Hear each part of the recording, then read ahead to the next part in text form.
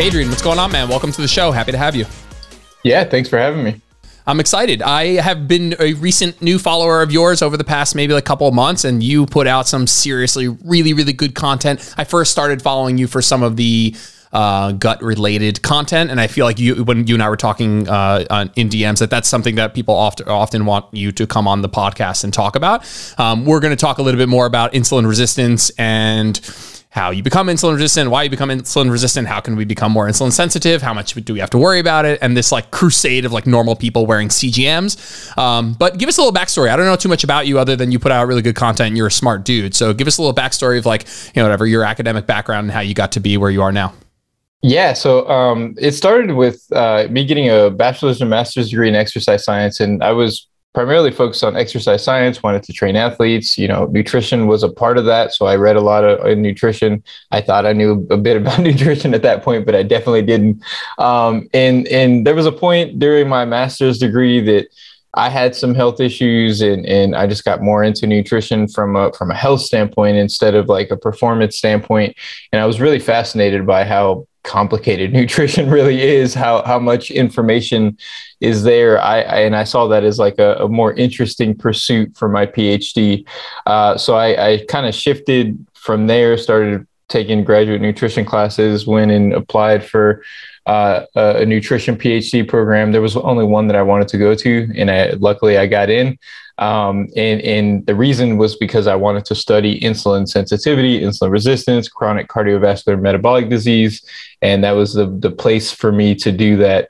And so I went to Arizona State, went there for 4 years, got my PhD, was focused on insulin resistance, and then what we can do like from a nutrition, exercise standpoint, supplements, lifestyle interventions, and like how do we translate this stuff into actual real life? Like we know what works, but how do we actually get people to do this stuff? How do we, get them at the right time, like at their doctor's office and stuff like that? So a lot of my research was on how do we translate this stuff into actual meaningful practice. And that's where a lot of my content comes from. My focus is not necessarily like the science is great and I like talking about the science, but how do we actually get people to do stuff that's actually going to have a positive effect on their health? It's funny you had mentioned that like you were excited when you started looking into nutrition, not that it was so complicated, but there was so much to know. And I felt the same way, just and in a good way, enlightened and excited about all this new information that I was learning. And do you feel like it actually does come full circle sometimes where you're like, look at how much information there is. And then you get to the point where you're actually sitting in front of an individual and you're like, actually, it's not so simple. I don't mean to make it like to just make it super reductionist about tiny little, couple things. But do you feel like you have this big, crazy, complex world of nutrition that could be in some ways boiled down to like some big rocks?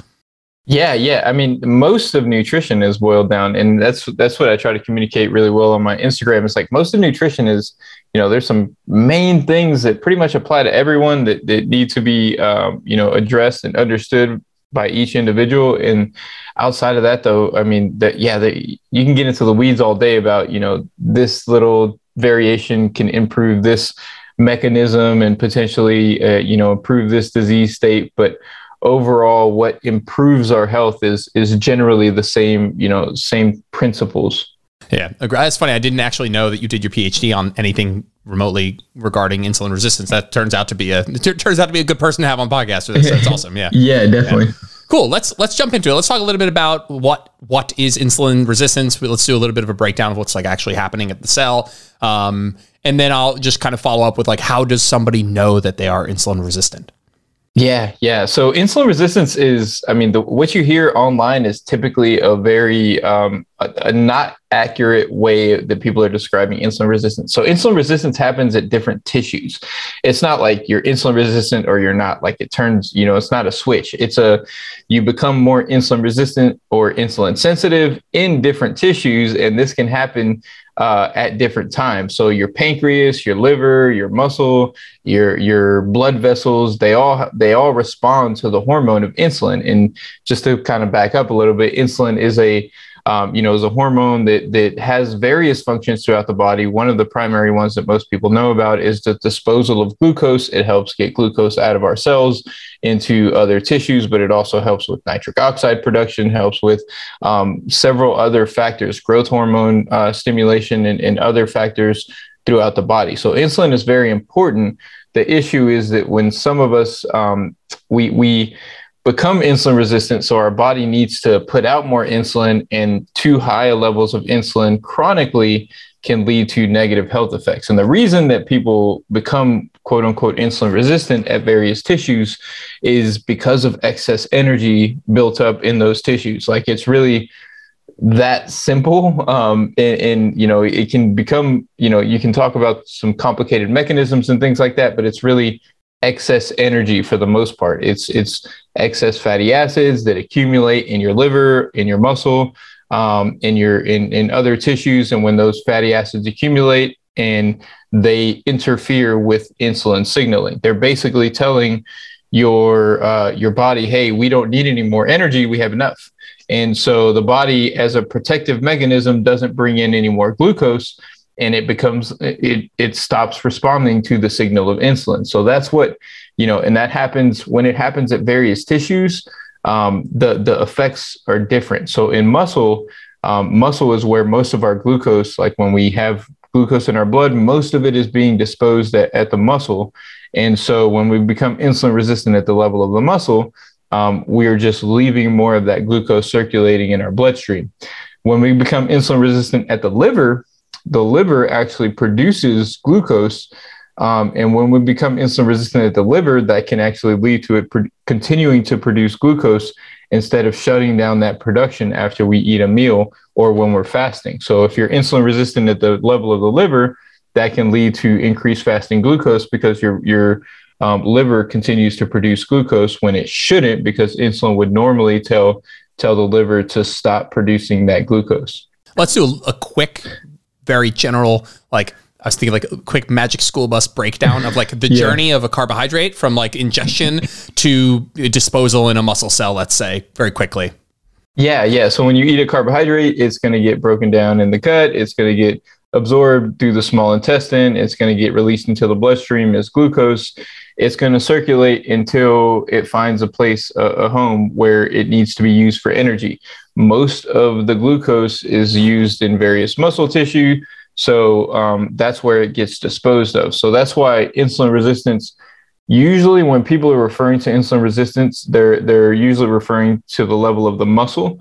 And the muscle it's because the muscle is so important in glucose control overall. And that's why exercise, and we'll talk about this a little bit more later, but that's why exercise is so important for improving glucose control, is the muscles are where that glucose is disposed. And when you exercise, you're burning off some of that glucose so that they can uptake more. Right. So you're eating a carbohydrate, also some proteins technically, and it gets broken down into glucose in the blood. And then your pancreas says, okay, I'm going to release some insulin, and I'm going to, have that insulin help do its job of transporting this glucose out of the blood into various tissues. And our potentially biggest disposal site is a muscle cell. And, that is where we can, my last part is a slight question. When you were saying that the muscle insulin sensitivity becomes so important, is that because it can be such a prominent, important disposal site? Is that why that specific tissue sensitivity can be so important?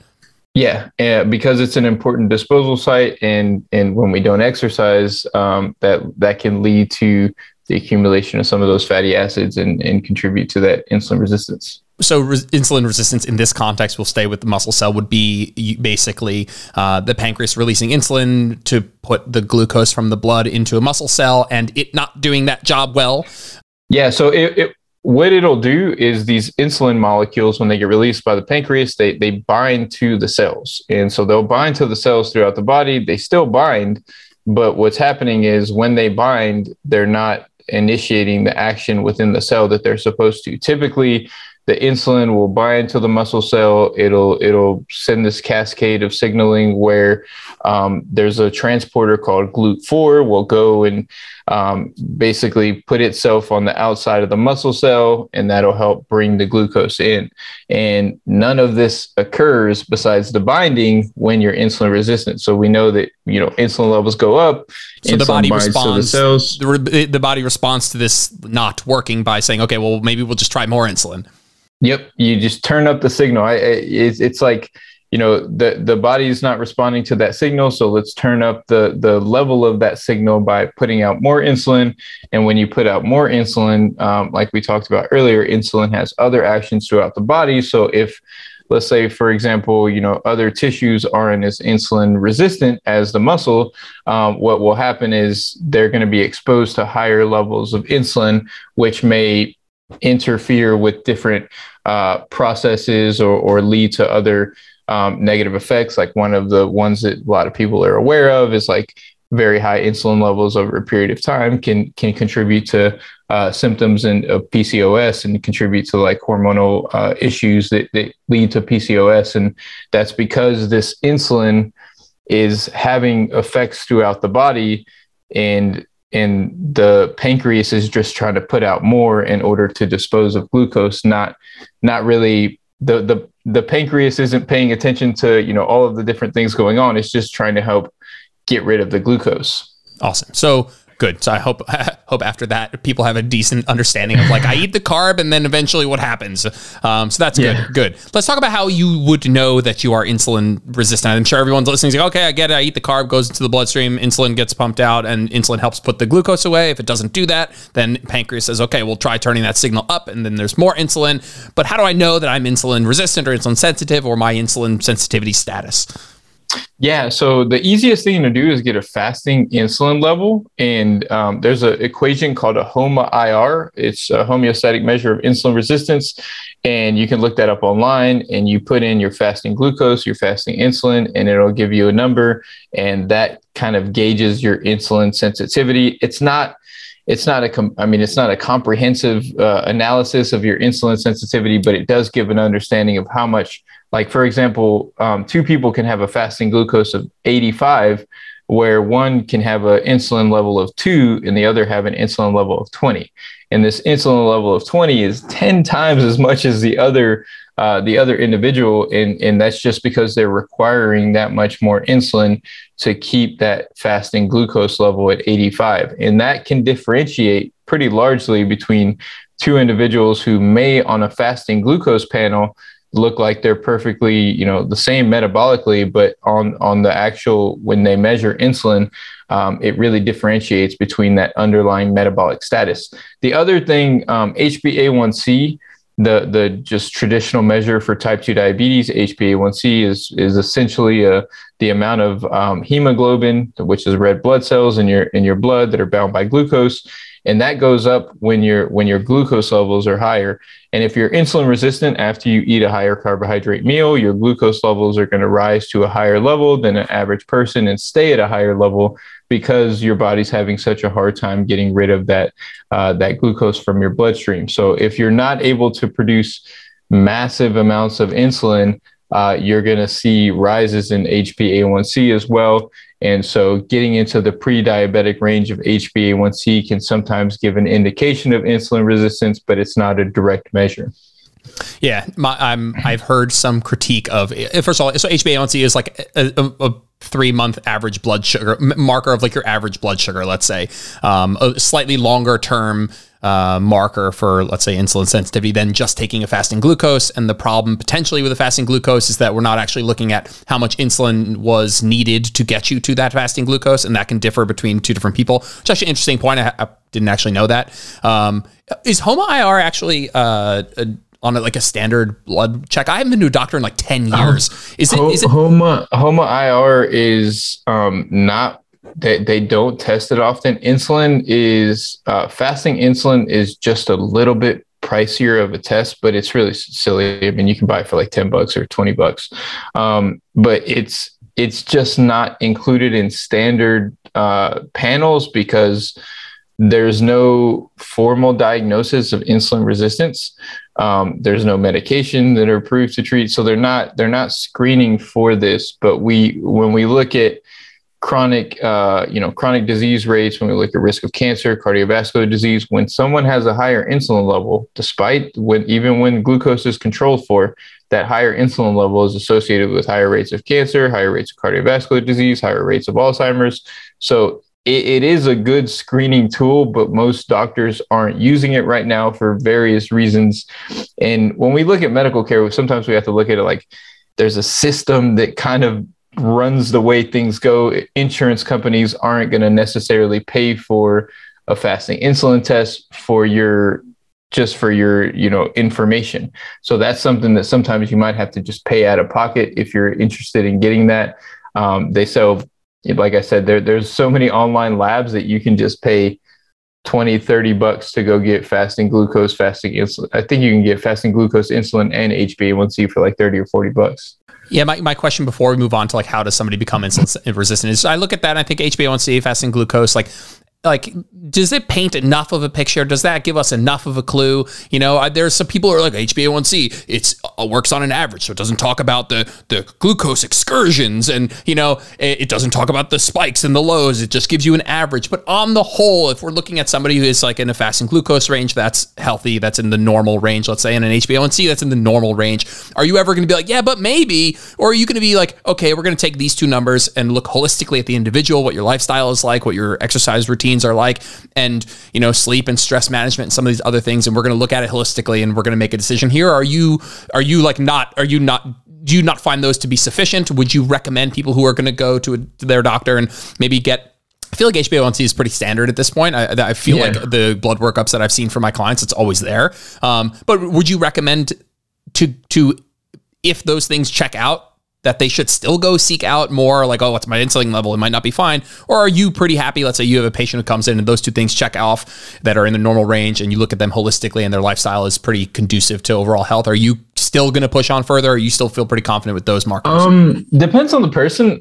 If you're just interested, insulin level is just an interesting measure. Like it's giving you an indication of how well your body is using insulin, which is important for metabolism. So if someone's insulin resistant, they're most likely going to have a higher HbA1c unless they're eating a lower carb diet. So that's where when you say looking at holistically, like I wouldn't say, hey, we have to get insulin level checked to make sure you're not insulin resistant. I might say, hey, let's get it out of curiosity. Your HbA1c is fine, but this is something that can add just more information. The other piece that you mentioned, like I said, if you're insulin resistant and you're eating a higher carb diet, your HbA1c is going to be higher. Now, there are people whose HbA1c is low who are eating a low carb diet and their HbA1c is in the healthy range, but they're still insulin resistant.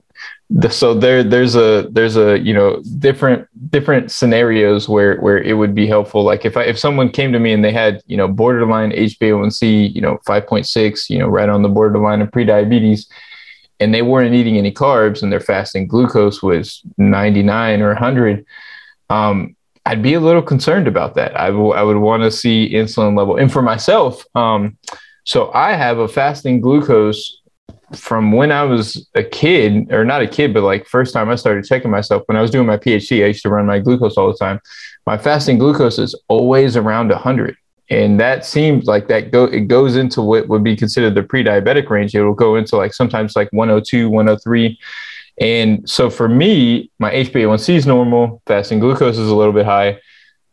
For me, it was really, I was curious to see my insulin level. My insulin level is like a 2. So it's not that, my body's not able to produce enough insulin and I'm insulin resistant. My body's pretty insulin sensitive. My glucose just happens to just sit a little bit higher on the baseline.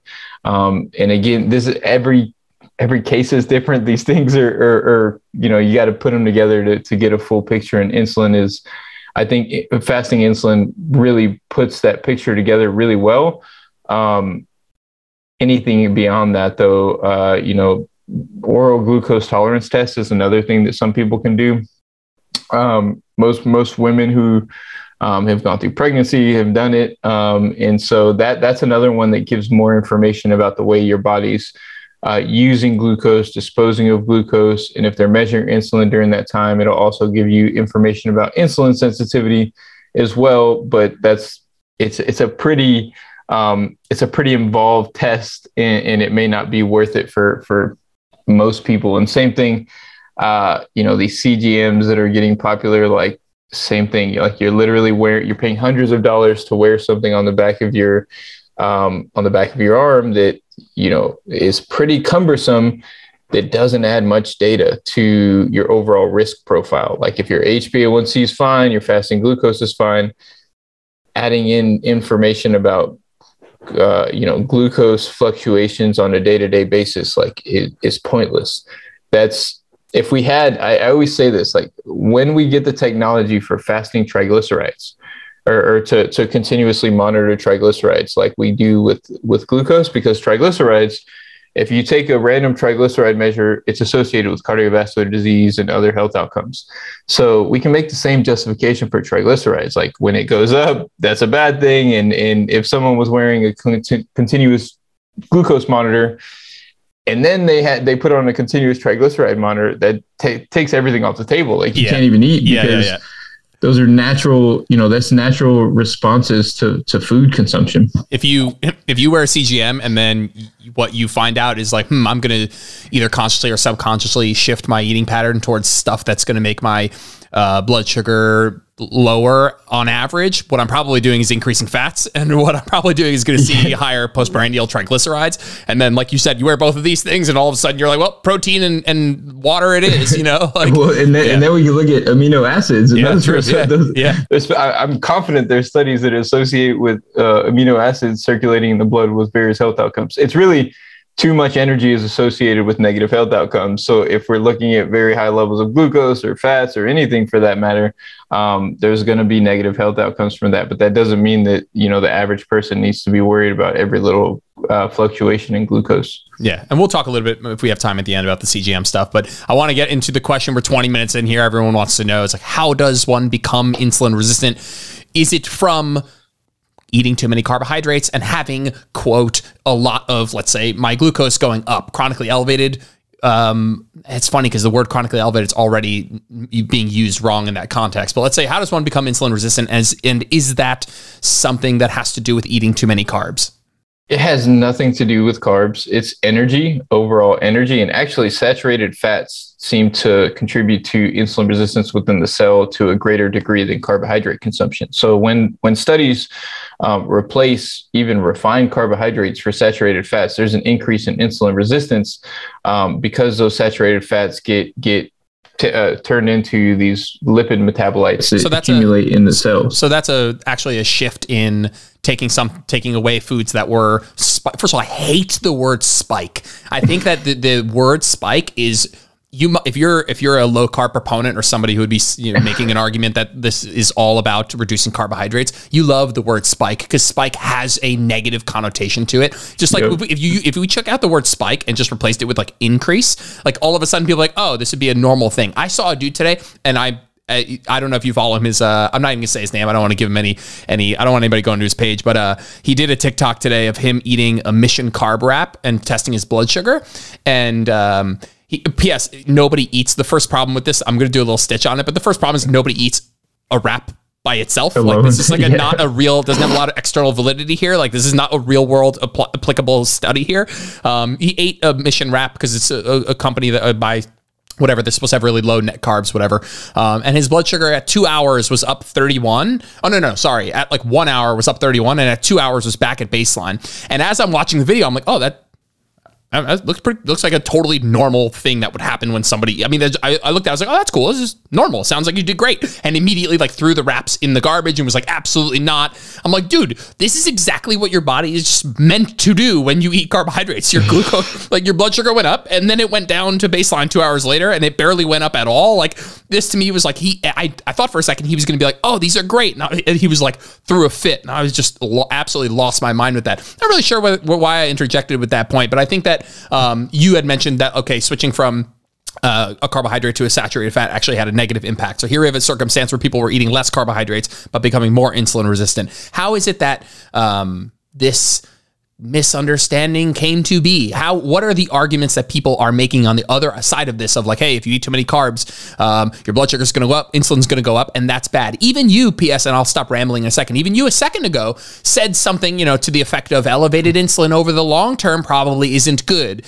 And so how have people taken that sentence, which I think we would all agree upon, and broken it down to, well, just don't eat carbs?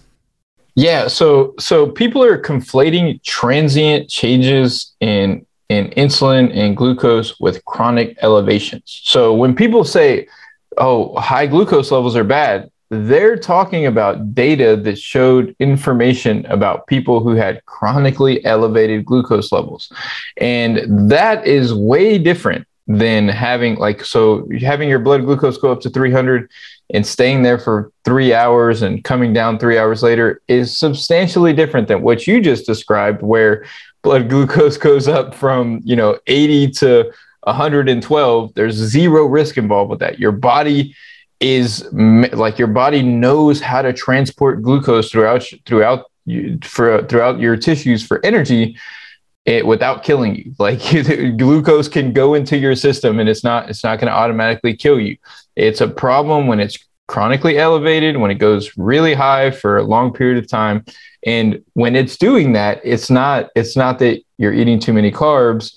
It's because your metabolism is not working properly. Your muscles are not getting rid of that glucose properly because you're not active enough. And this is another thing. When I see people use the CGMs, I'm like, imagine if they just ran beforehand, if they just went for some sprints before they did that experiment on one occasion, but not the other. Like they're not taking into account other important factors. And the transient changes are really not the issue at all. Like if I eat some white rice and my blood sugar goes up from 100 to 150 and stays there for an hour, that doesn't matter. That's having no negative effect in my body.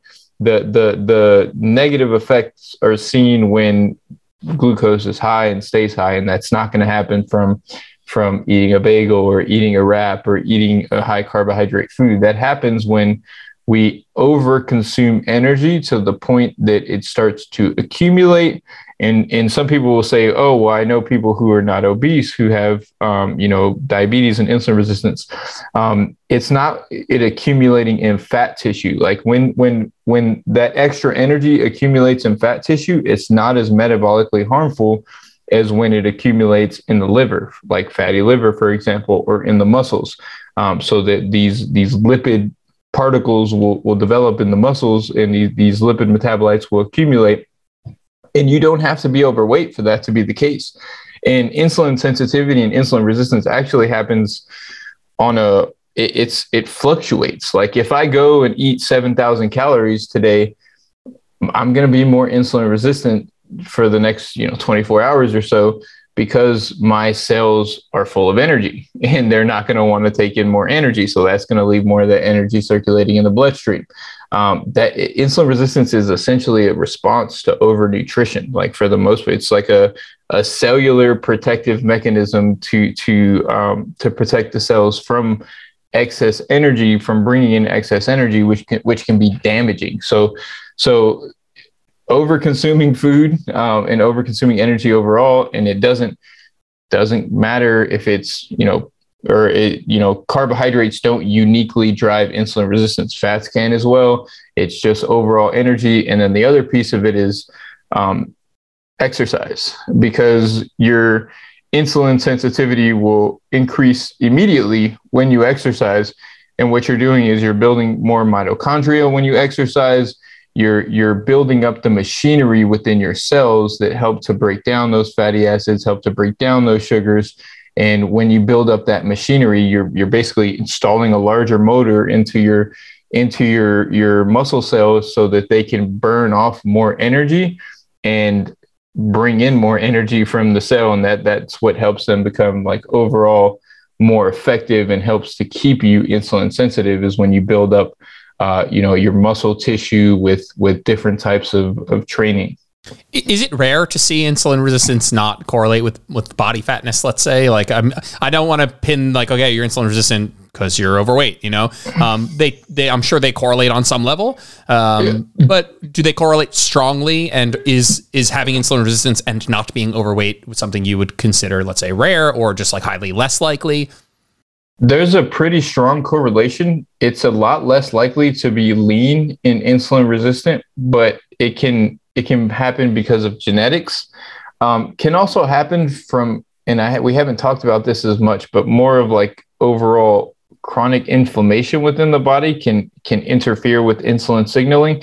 That doesn't happen from, like, most people aren't just walking around. I know there's this thought process like everyone's inflamed. It's just another word that people use to scare you, telling you have inflammation. Like, most people aren't walking around with chronic inflammation, but some, like inflammation, stress, some of these underlying factors that put a stress on our body physically can also interfere and affect insulin sensitivity in leaner individuals. But typically it's going to be related to body weight. And then also muscle mass is really important here. So someone who's, quote unquote lean, who is at a lower body weight but has no muscle mass will have a higher likelihood of becoming insulin resistant versus someone who has more body fat but has a lot more muscle mass. And it leads us to a boring conclusion of, like, probably don't eat too much energy. Exercise somewhat from a cardiovascular standpoint for those mitochondrial benefits, exercise from a resistance training standpoint for the muscle building and growth and, glucose deposit and sensitivity benefits. And it kind of boils down, I mean, you can correct me and rephrase, but like, to some of the same boring stuff that you probably already know. To be a healthy person is to exercise, don't have too many calories on average over time, sleep and stress management, stuff like that. Yep. It usually does come down to the simple stuff. It's not sexy, but that really is like combination training is, a little bit of cardio, especially like a combination with cardio, a little bit of high intensity interval training, which can be better for glucose disposal. And then a little bit more of like longer duration, moderate intensity aerobic exercise, which can be better for more of the mitochondrial benefits and fat, fat utilization within the cells as well. And so it's really utilizing mixed types of training, different, aerobic, high intensity, lower intensity, and resistance training is what's going to be optimal for building up insulin sensitivity. And then on the other end, just not over consuming calories is really the main key there. Let's talk a little bit about these acute postprandial glucose excursions is another word that fucking kills me. It's like spikes, whatever. So if I am, is there a correlation between how often I eat something that spikes or increases my blood sugar to a degree, which I'm interested what you would say is like a number of like, hey, is there a number or a time or an area under the curve that we don't want to see in an acute sense? Like, do those, like the way that I've seen it like phrased is like, chronically elevated blood sugar and insulin, let's say, both are bad. They've gone in this bad category. But chronically elevated blank is not necessarily an accumulation of acute increases in that thing. If you're having a blood sugar excursion, I'm sure it's more nuanced than this. That reaches, if your blood sugar goes up from 100 to 170, but then back to, let's say 85 to 160, and then back down to 85. Like, at what point are these like? Is it an accumulation of these blood sugar spikes, or is it more a holistic look at the individual? Like, how much can we, like, people are putting the CGM on because they're like, hey, area under the curve of blood sugar increase, I want to keep that down, because the more I keep that down, the more chronically elevated of these things is going to be down. Like, where's the misunderstanding there? The misunderstanding is that you'll just get it from HbA1c. Like, HbA1c is basically a 3-month area under the curve for the most part. It's telling us like average blood sugar level over 3 months. So, if you're having acute, spikes that are problematic, and they're happening all the time, it's gonna show up on HbA1c. And if you're doing it to the point where you're consuming so much energy that you're becoming insulin resistant and you're having these fluctuations that are staying high, that's going to come up on HbA1c. If it doesn't come up on HbA1c, your metabolism is working fine. and eating a donut and having your blood sugar spike to 250 or 300, but it comes right back down, is not a big deal. Now, that may lead you to be a little bit more hungry later, and that eating pattern might not be a wise approach. But it's not something that you need to be afraid of, that it's causing like this irreparable damage, the way that, some of these, glucose people on social media are making it seem right now. Like, individual fluctuations that's insane. That's really, I was like, I got obsessed with the glucose monitors like over 10 years ago, when they were like a research based, device. And we use them in our lab for research. And I thought it was incredibly interesting. And then also for diabetics who really do need to be monitoring this, because they have to administer insulin based on their blood glucose responses. But for the average person, that's like weighing yourself after every meal. And say, like that really is that silly. Like, is like, oh, I'm going to weigh myself after every meal, and I'm only going to eat meals that cause me to not gain weight when I eat them. Like, you would drive yourself crazy trying to manage your weight fluctuations throughout a 24-hour period. And that's what, like, you're trying to manage a bodily function that's going to fluctuate. It's supposed to fluctuate. And that's what people are doing, and thinking that, they're benefiting their health in some way because of the way that it's framed. And it's all based on misinformation. Like, there's no, if your HbA1c is good, your fasting glucose is good, there's no evidence to show that these minor fluctuations in a metabolically healthy person is an issue. Now, the issue is that most people aren't metabolically healthy, but getting metabolically healthy doesn't come down to managing your postprandial glucose spikes. It comes down to the same stuff we talked about just a second ago, where, metabolic health is going to be improved through various types of exercise. It's going to be improved through managing your overall energy intake, not worrying about never getting your glucose over 200.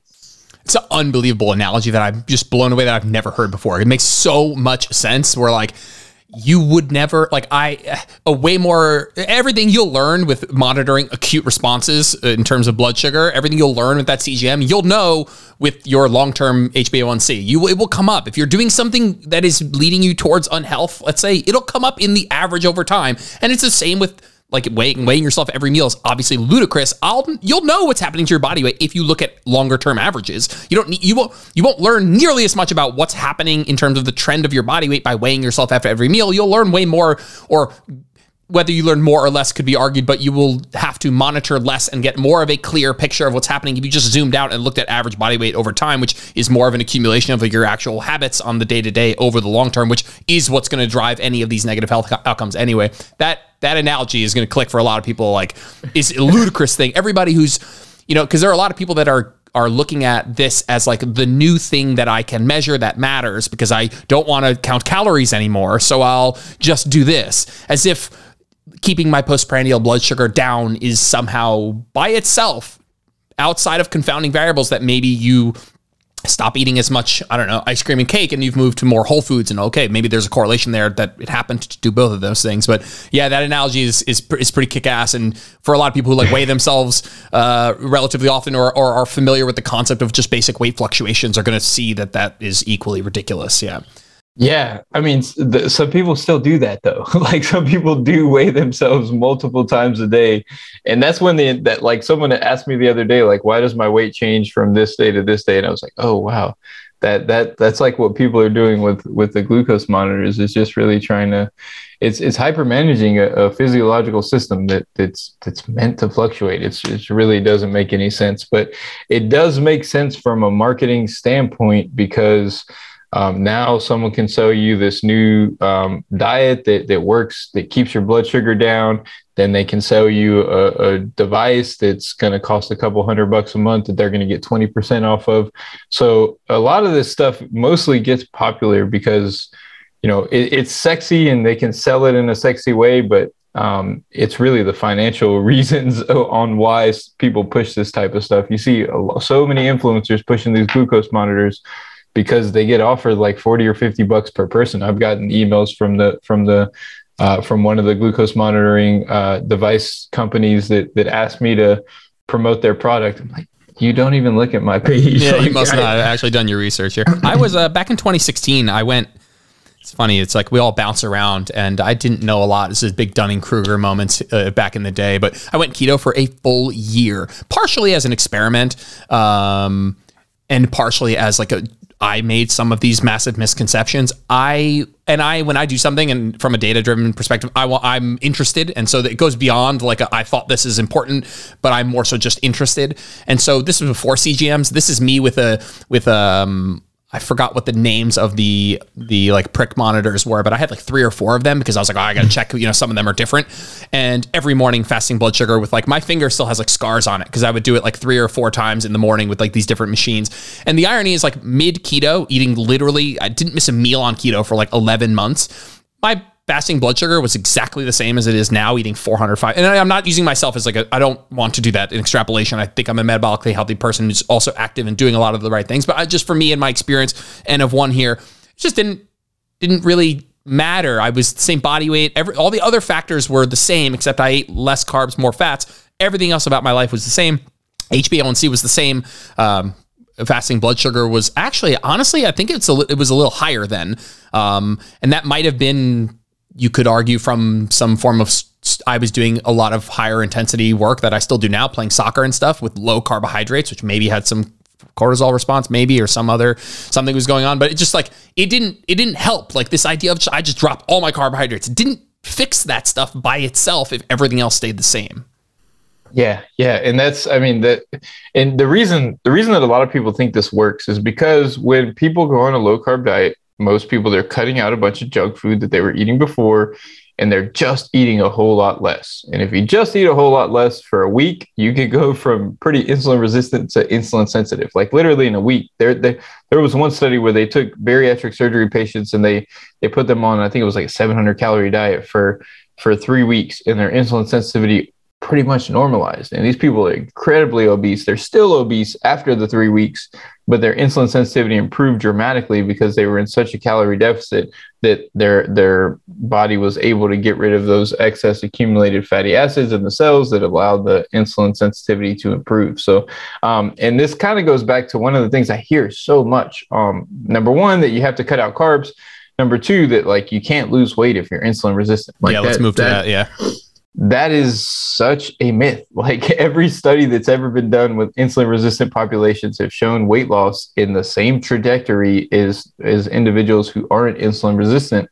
And for some reason, people online are like completely making stuff up around insulin resistance, saying that like you can't lose weight and it prevents weight loss, and all of these different things. And that's a complete fairy tale. Like there's no data on that. I think people move goalposts. It starts with you can't lose weight if you're insulin resistant. And then you'll show a couple of studies where people who had insulin resistant, and you'll see the same trajectory of weight loss coming down to energy balance, what you'd expect. And then they'll move the goalposts and be like, well, okay, but if you want to lose weight with insulin resistance, you got to go low carb. Okay. Maybe you can lose weight, but you got to go low carb. And so like, let's talk about this idea of like, hey, maybe I am insulin resistant.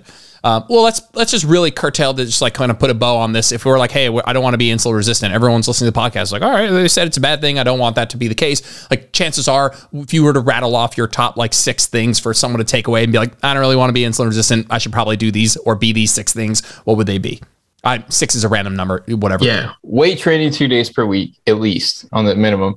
And if you're doing 2 days per week, full body, high intensity interval training, at least 1 time a week, some type of like something that's going to get you close to your maximum capacity. So soccer, you mentioned, that's a really good type of interval training. I play basketball. That's my interval training. Like anything, sprints, swimming, bike, so anything that's going to get you at your highest level of like cardiovascular output for a short period of time. Some type of like lower intensity, could be walking, for a longer period of time, could be a light jog, depending on what your fitness level is, but something that where you're going to go 30, 45 minutes or longer, at least 1 time per week too. So if you're doing, at least 2 days per week of the resistance training, at least 1 day per week of interval, at least 1 day per week of like this longer cardio, that's a good baseline place to start. Anything beyond that is going to be helpful as well, but that's, going to give you those various types of training stimulus that are going to help improve overall insulin sensitivity. Not to cut you off, but on the exercise note, I think it's just important, like just the exact point that you just made, where we see the benefits of exercise have a pretty steeply diminishing return at a certain point, and there's certainly like a minimum dose that gives you a maximum return, and it's quite low. If like the benefits of resistance training, the more studies that come out probably diminish after about 2 days a week. Being super mega jacked is not something that's drastically increasing your longevity. Probably having more muscle than you need is probably the opposite to some degree. But so what you're saying is like, hey, if again, it's so interesting because I also think we see that with just weight loss. If we see the most drastic benefits that come via weight loss come with like 5%, 5 to 10% weight lost. People can still have obesity, but if they lose 5 to 10% of their weight, that they will see drastically improved health markers, or at least like, drastically in like an ROI sense of how much has needed to change. And the same goes for exercise. So that's super cool. If you added like, if you're doing nothing, you could see big returns by not having to go from 0 to 100, right? Yeah. And that 4 days a week, 30 or 45 minutes would be enough to really, that's where most of the returns are going to come from. Like anything beyond that is going to be, maybe not as impactful as what you get from that first, baseline level. From there, managing your energy intake. And I say this like, I use the word manage because I don't want to say like cut your calories or anything like that. Like you don't want to undereat, but you don't want to overeat, and making sure that you're eating the right amount for your body. If you need to lose excess body fat, like you mentioned, the 5 to 10% is a good range to shoot for. If you're trying to do that in order to improve metabolic health, then maybe eat in a little bit of a deficit. If not, then you can kind of stay at a maintenance level, but just making sure that you're not overeating, because it's the overeating that really contributes to worsening of insulin resistance. The other piece that really can have a benefit is eating, micronutrient rich foods. So I always recommend eating a variety of different, fruits and vegetables and nuts and seeds and those type of things, because they're going to have fiber, they're going to have micronutrients. These micronutrients, for example, there's multiple studies that show that raspberry consumption improves insulin sensitivity because these micronutrients just help the cell work a little bit better. And so it's like antioxidant nutrients and different things that come in these foods. And that's what we get when we eat a colorful diet with lots of different plant foods. And I know the big thing is don't eat any plant foods because they have like anti-nutrients and all this other crap. But like every randomized study that's ever been done, every population study that's ever been done shows benefits from eating more plant foods, more fiber.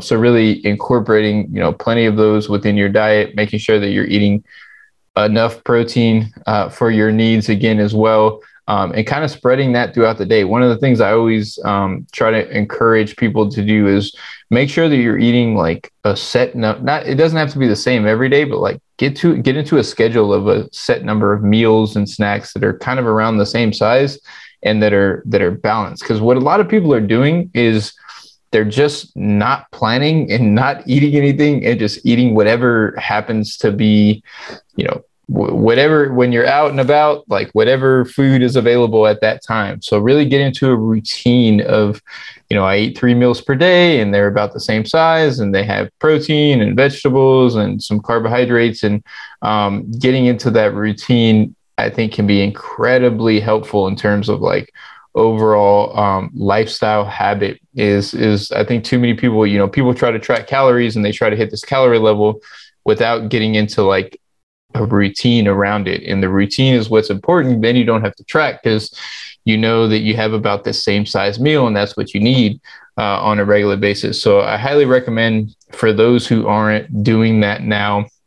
It's one of the first things I do with a lot of my clients is like, all right, let's just make sure that you're having like, around the same meals around the same time on a regular basis. And that actually improves insulin sensitivity when we tend to have our meals around the same time. There's some animal studies that show that when we have sporadic meal times, the body that isn't as insulin sensitive during those meals. And another thing that there's some data on recently is not eating late at night, like not eating right before you go to bed. And it's mainly because our body needs the energy during the day. So our body is more insulin sensitive in the morning at lunchtime. And when we eat larger meals at night, that tends to be when we're less insulin sensitive, and that seems to potentially have a negative effect on our metabolism. There's been a few studies that have come out over the last 5 or 6 years that have shown negative effects from a pattern. It's not necessarily eating late at night. It's just a pattern of where you get most of your calories at night versus in the morning and during the day when they're going to be more likely to be utilized for energy. So that's another thing that I would recommend. So like trying to shift your meal times, have standard meal times, shift them to, kind of earlier in the day, making sure that you're eating plenty earlier in the day. That's the opposite of what most people, like almost everyone I've spoken to, worked with. They intermittent fast and then they snack at fucking metric fuck ton after dinner. Yeah, exactly. And that pattern, just changing that pattern for, I'm sure a lot of people listening will alone have a pretty substantial effect. Get a good breakfast in, get a good lunch in, get a good dinner in. If you want to snack somewhere, have that, but feed yourself so that you're not starving throughout the day. And like you just said, just eating a whole shitload after dinner. And that's what really leads to excess energy consumption. That's what leads to your body just not being able to process that food because you're going to bed and your body is trying to get ready for sleep. Yeah, I think that you. I want to get to the weight loss stuff, but I love that you had mentioned. Listen, it's something I talk about with my clients when they sign on. Is like tracking calories is a tool, whatever. It just helps you be directly accountable for what you're eating, but there needs to be some level. It's so funny because you could eat whatever you want technically, and you could hit a certain number of calories and protein and all things equated. Didn't matter how many times you eat. When you eat, you probably lose basically the exact same weight. But that isn't a suggestion that you do that. That isn't a suggestion that you leave it up to just chaos and random from a day to day. It's almost certain that you could. That's more of something you should understand from a conceptual standpoint, and that if layered on top of a routine, it's like one of those things that if it's unstructured, but all else equal, it'll be fine. But you'll do way, way, way, way better with structure. And you even said some ways that actually it would be different. And so it's funny because like people, one of the draws of calorie counting is like, you could eat whenever and you could eat different food items. And as long as you're ending up in a similar ballpark, you'll have similar results. But I think that that's more of like something that you should understand from a concept, not something that you should flex as much as possible. Like chances are that should be something where you're like, oh, I forgot to pack my lunch, but I have an understanding of energy balance and meal composition that I can get by here. I'm not going to prepare one fucking thing of food. I'm just going to roll with it whenever I'm out and about. Put it all into the app. And then at the end of the day, try to figure out how to make it work. And then you don't build any habits. That approach, I think, is the biggest downfall for a lot of people tracking calories is they're tracking and they're not putting a routine and then tracking on top of that to check their routine and make sure their routine is giving them what they need. That's the key, is getting into a routine that gives you what you need and then using the calorie counting to make sure that you're in that routine. Awesome. Let's address just a fundamental question. Well, before we go, just really quick, before we get into that, it's like, you had mentioned some things about just like, let's say chrononutrition of like when you're eating, what times of the day you're eating, that sort of stuff. If you're listening to this and you're already like a person who's like exercising regularly, you don't have too much body weight, you sleep well, all your blood work is checked out. I don't want you guys to like flip your entire eating schedule where you're like, well, Adrian said I can't eat at night anymore ever. Like these are things you can do if your goal is to work on that. And it's likely, and you correct me if I'm wrong, but I just don't want, and I know you don't want this either. I don't want people that are already living a very happy, healthy, metabolically healthy, enjoyable life that they are living to then add on things that they now need to also be stressed about. These are like, not that you shouldn't be preventative with your strategies, not that you shouldn't have foresight and be like, hey, I want to do some of these things. But, if everything's always been in check and you're a happy, healthy person with a good routine, you're doing a lot of things that we talked about. Like, let's not, you don't necessarily need to it's a high emotional response to that. Yeah, it's a small percentage improvement that you would gain from that, where the lifestyle trade-off isn't worth it for most people. But if you are the type that, and the reason that I mention that oftentimes is because I know that so many people are doing what you mentioned, fasting until they're just starving and then eating so much in the afternoon. Yep. So really, framing it as eating more food in the morning will improve your insulin sensitivity will kind of get people's attention and help them to, prioritize that a little bit more. Love that. Let's talk about people who currently do have insulin resistance. You've done a test. You're like, hey, I don't exercise, and I have a bit more excess body weight, and I went to the doctor. And I got my home IR. I did my HbA1c.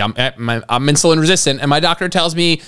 And not to pick on doctors, just like an experience I've had with clients, it's like that might happen. And like, okay, well, you should go low carb to fix this. Like, is low carb a strategy that has inherent benefits for improving insulin resistance in the context of weight loss? Like, am I going to lose less weight if I have insulin resistance? I think it's a very easy thing for people to understand, that I put in quotes because I think it's mostly incorrect, but you're going to guide us through that. Is like, well, if I'm insulin resistant, that means I don't, quote, handle carbs well, or some other nebulous term, and thus I should eat less of them, and that's going to be the route for me via weight loss, because if I ate carbs, I don't handle them well, and thus I wouldn't be in a deficit, or I wouldn't lose weight because I'm eating something I don't handle well, and it becomes this thing that most people don't even understand what they're saying at some point. So if I'm insulin resistant, I have insulin resistance, is going carb something that's inherently better? Am I going to do better going lower carb, or is that a strategy like everything else, and is it somewhere in between? You're not going to do any better, as opposed, like, if you same calories equated, you're not going to do better on low carb versus higher carb, and you're actually probably going to do worse if you're replacing carbohydrates for butter and other saturated fat sources. So no, there's really no evidence for that. Some people just do better, like we mentioned earlier. They might prefer a lower carb diet, and then also it's just that low carb just creates these arbitrary restrictions or that help people to avoid certain things that you should be avoiding anyway. So people say, "Oh, I'm cutting out carbs," and they cut out cookies, cakes, and and candies, foods and that are like usually higher in fat anyway. So they're cutting out more processed foods is typically what's happening, because most processed foods are going to have carbs and fat in them. If you said you're going to cut out fats, you would have to cut out some of the, if you say I'm cutting out all added fats, then you'd have to cut out chips and crackers and cakes and all of that other stuff. And it would lead to the same effect, where you're avoiding some things that probably aren't that best in terms of a source of nutrition.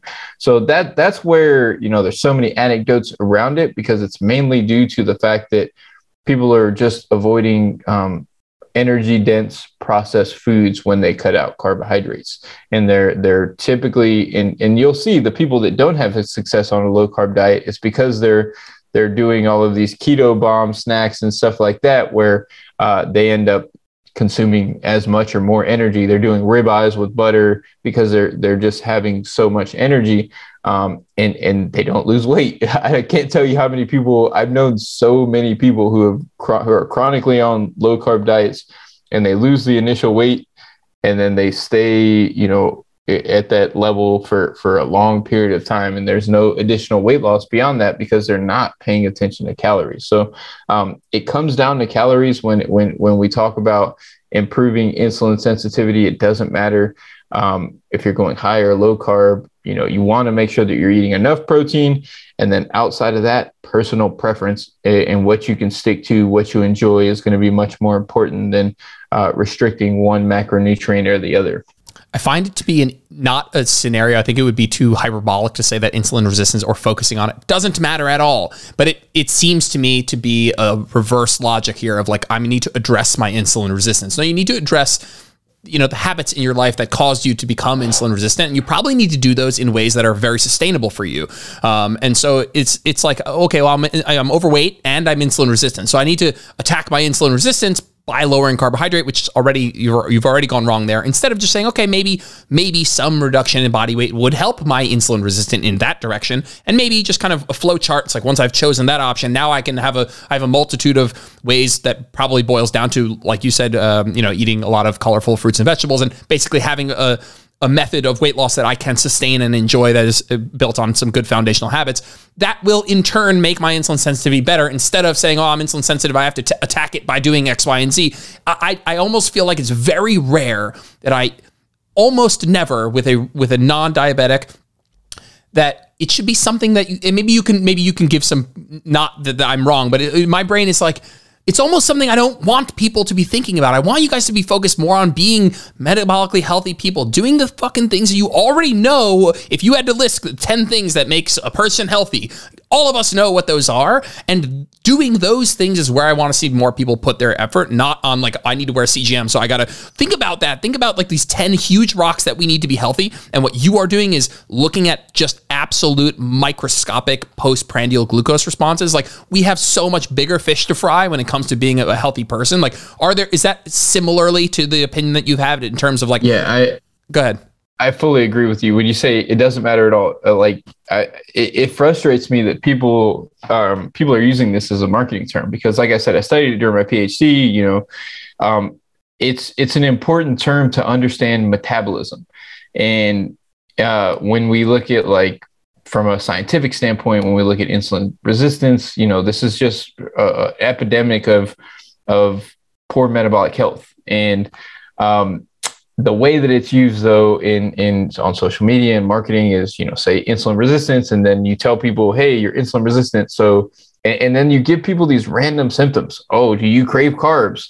Of course, most of us do. Like that doesn't make you insulin resistant. So people on social media will market and use these random symptoms and say, if you have these, do you get tired after meals? Do you get tired after meals? Are you hangry? Do you crave carbs? Like, well, you're insulin resistant, so you need this special program that I have, and that makes you listen to me. That's going to make you more likely to listen to what I have to say when I market it in that way.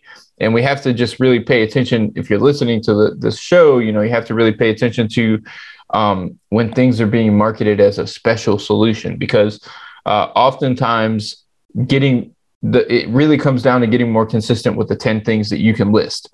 That is truly where most people are going to benefit the most with their health, is just getting more consistent with the stuff that you're supposed to be doing.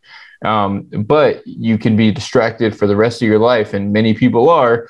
Pretty much everyone I work with, it's, they 5, 10, 15 years of just doing all sorts of random diets, because there's always someone who's going to be willing to sell you this next magic solution. And right now it's insulin resistance or hormone balancing or gut healing. And those are like 3 of the main marketing messages, but in 5 years it's going to be something else, and you gotta really arm yourself against these type of marketing messages, because they can be really attractive. If you don't have a background in science, insulin resistance sounds like a scary thing, and someone can make it sound very very legitimate by talking about it in a somewhat scientific way. But the reality is that, like you said, it doesn't matter. Like, it really doesn't matter. Like, metabolic health, you being insulin resistant is, like, if you are, is just a consequence of overall poor metabolic health. And the metabolic health needs to be improved. And when that's improved, insulin sensitivity will also improve. It's not something that you need to specifically worry or think about or focus on or try to do any special approaches for.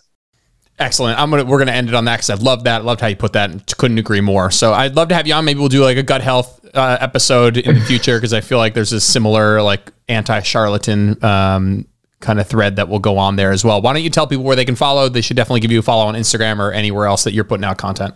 Yeah, so Instagram at Dr.Adrian.Chavez is where you can find me. I'm sure you'll put a link in the show notes for that. If you just type in Dr. Adrian Chavez, I'll show up somewhere on there in the search. So you can find me there. That's probably the place where I'm putting out the most content. I also have a podcast called the Science of Nutrition Podcast, where I will be putting out more episodes here in the near future. And, those are the main places. Awesome, man. I didn't know you had a podcast, so you should probably post more on that, man. You do extremely well.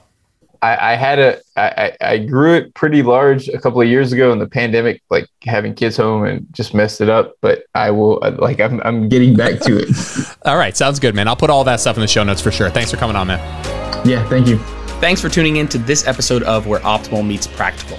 If you liked the episode, it would mean the world to me if you posted a screenshot to your social media or left a 5-star review on iTunes. That stuff really helps. If you ever want to get in touch with me, just shoot me a DM on Instagram at Jordan Lips Fitness. I'm always around to chat. Thanks, guys. Have a good one.